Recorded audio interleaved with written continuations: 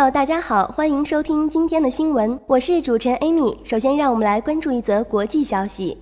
奥巴马抵达沙特，开始其上任后的首次中东之行。中新网6月4日电，美国总统奥巴马3日抵达沙特阿拉伯，展开他上任后的首次中东之行。奥巴马此行的目的是增进美国与穆斯林世界之间的对话。奥巴马总统说，他将不遗余力地促使以色列和巴勒斯坦之间达成一项和平协议。他在沙特阿拉伯逗留数小时之后，将访问埃及。他希望与穆斯林世界展开对话，并克服双方的误读。他还希望重新启动中东和谈进程。这是奥巴马总统上台以来首次对中东的访问。结束对埃及的访问后，奥巴马将前往欧洲，出席在诺曼底举行的盟军登陆日纪念活动。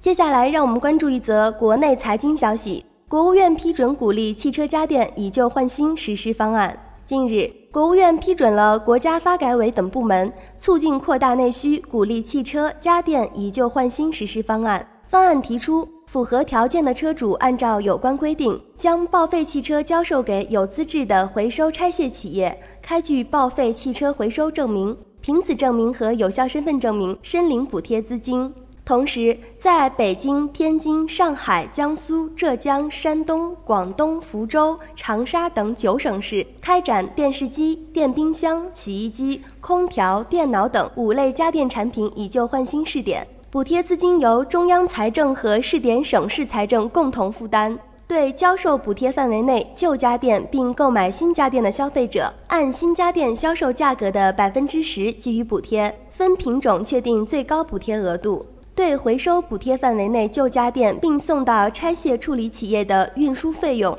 给予定额补贴。接下来让我们关注一则娱乐消息。奥运彩排受伤舞者刘岩将于11月重返舞台。6月2日，2009梦舞同源中华舞蹈爱心行动在北京启动，中国舞蹈家协会授予舞者刘岩爱心大使的称号。刘岩在奥运会前的排练中受伤，他透露自己已经恢复了舞蹈排练工作，将于11月重返舞台，上演受伤后首部舞蹈作品。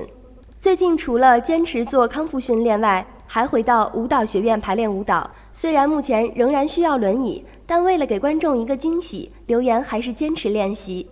他说，这个作品是由4个人完成，我是唯一的女生，与我之前学的古典舞有所不同。我们希望这个坚强的女孩子可以用心舞动奇迹。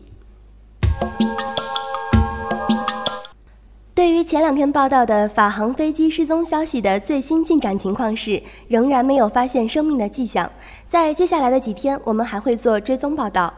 好了，今天的新闻到这里就结束了，感谢大家的收听，请继续关注 www.vietnammandarin.com， 我们明天见。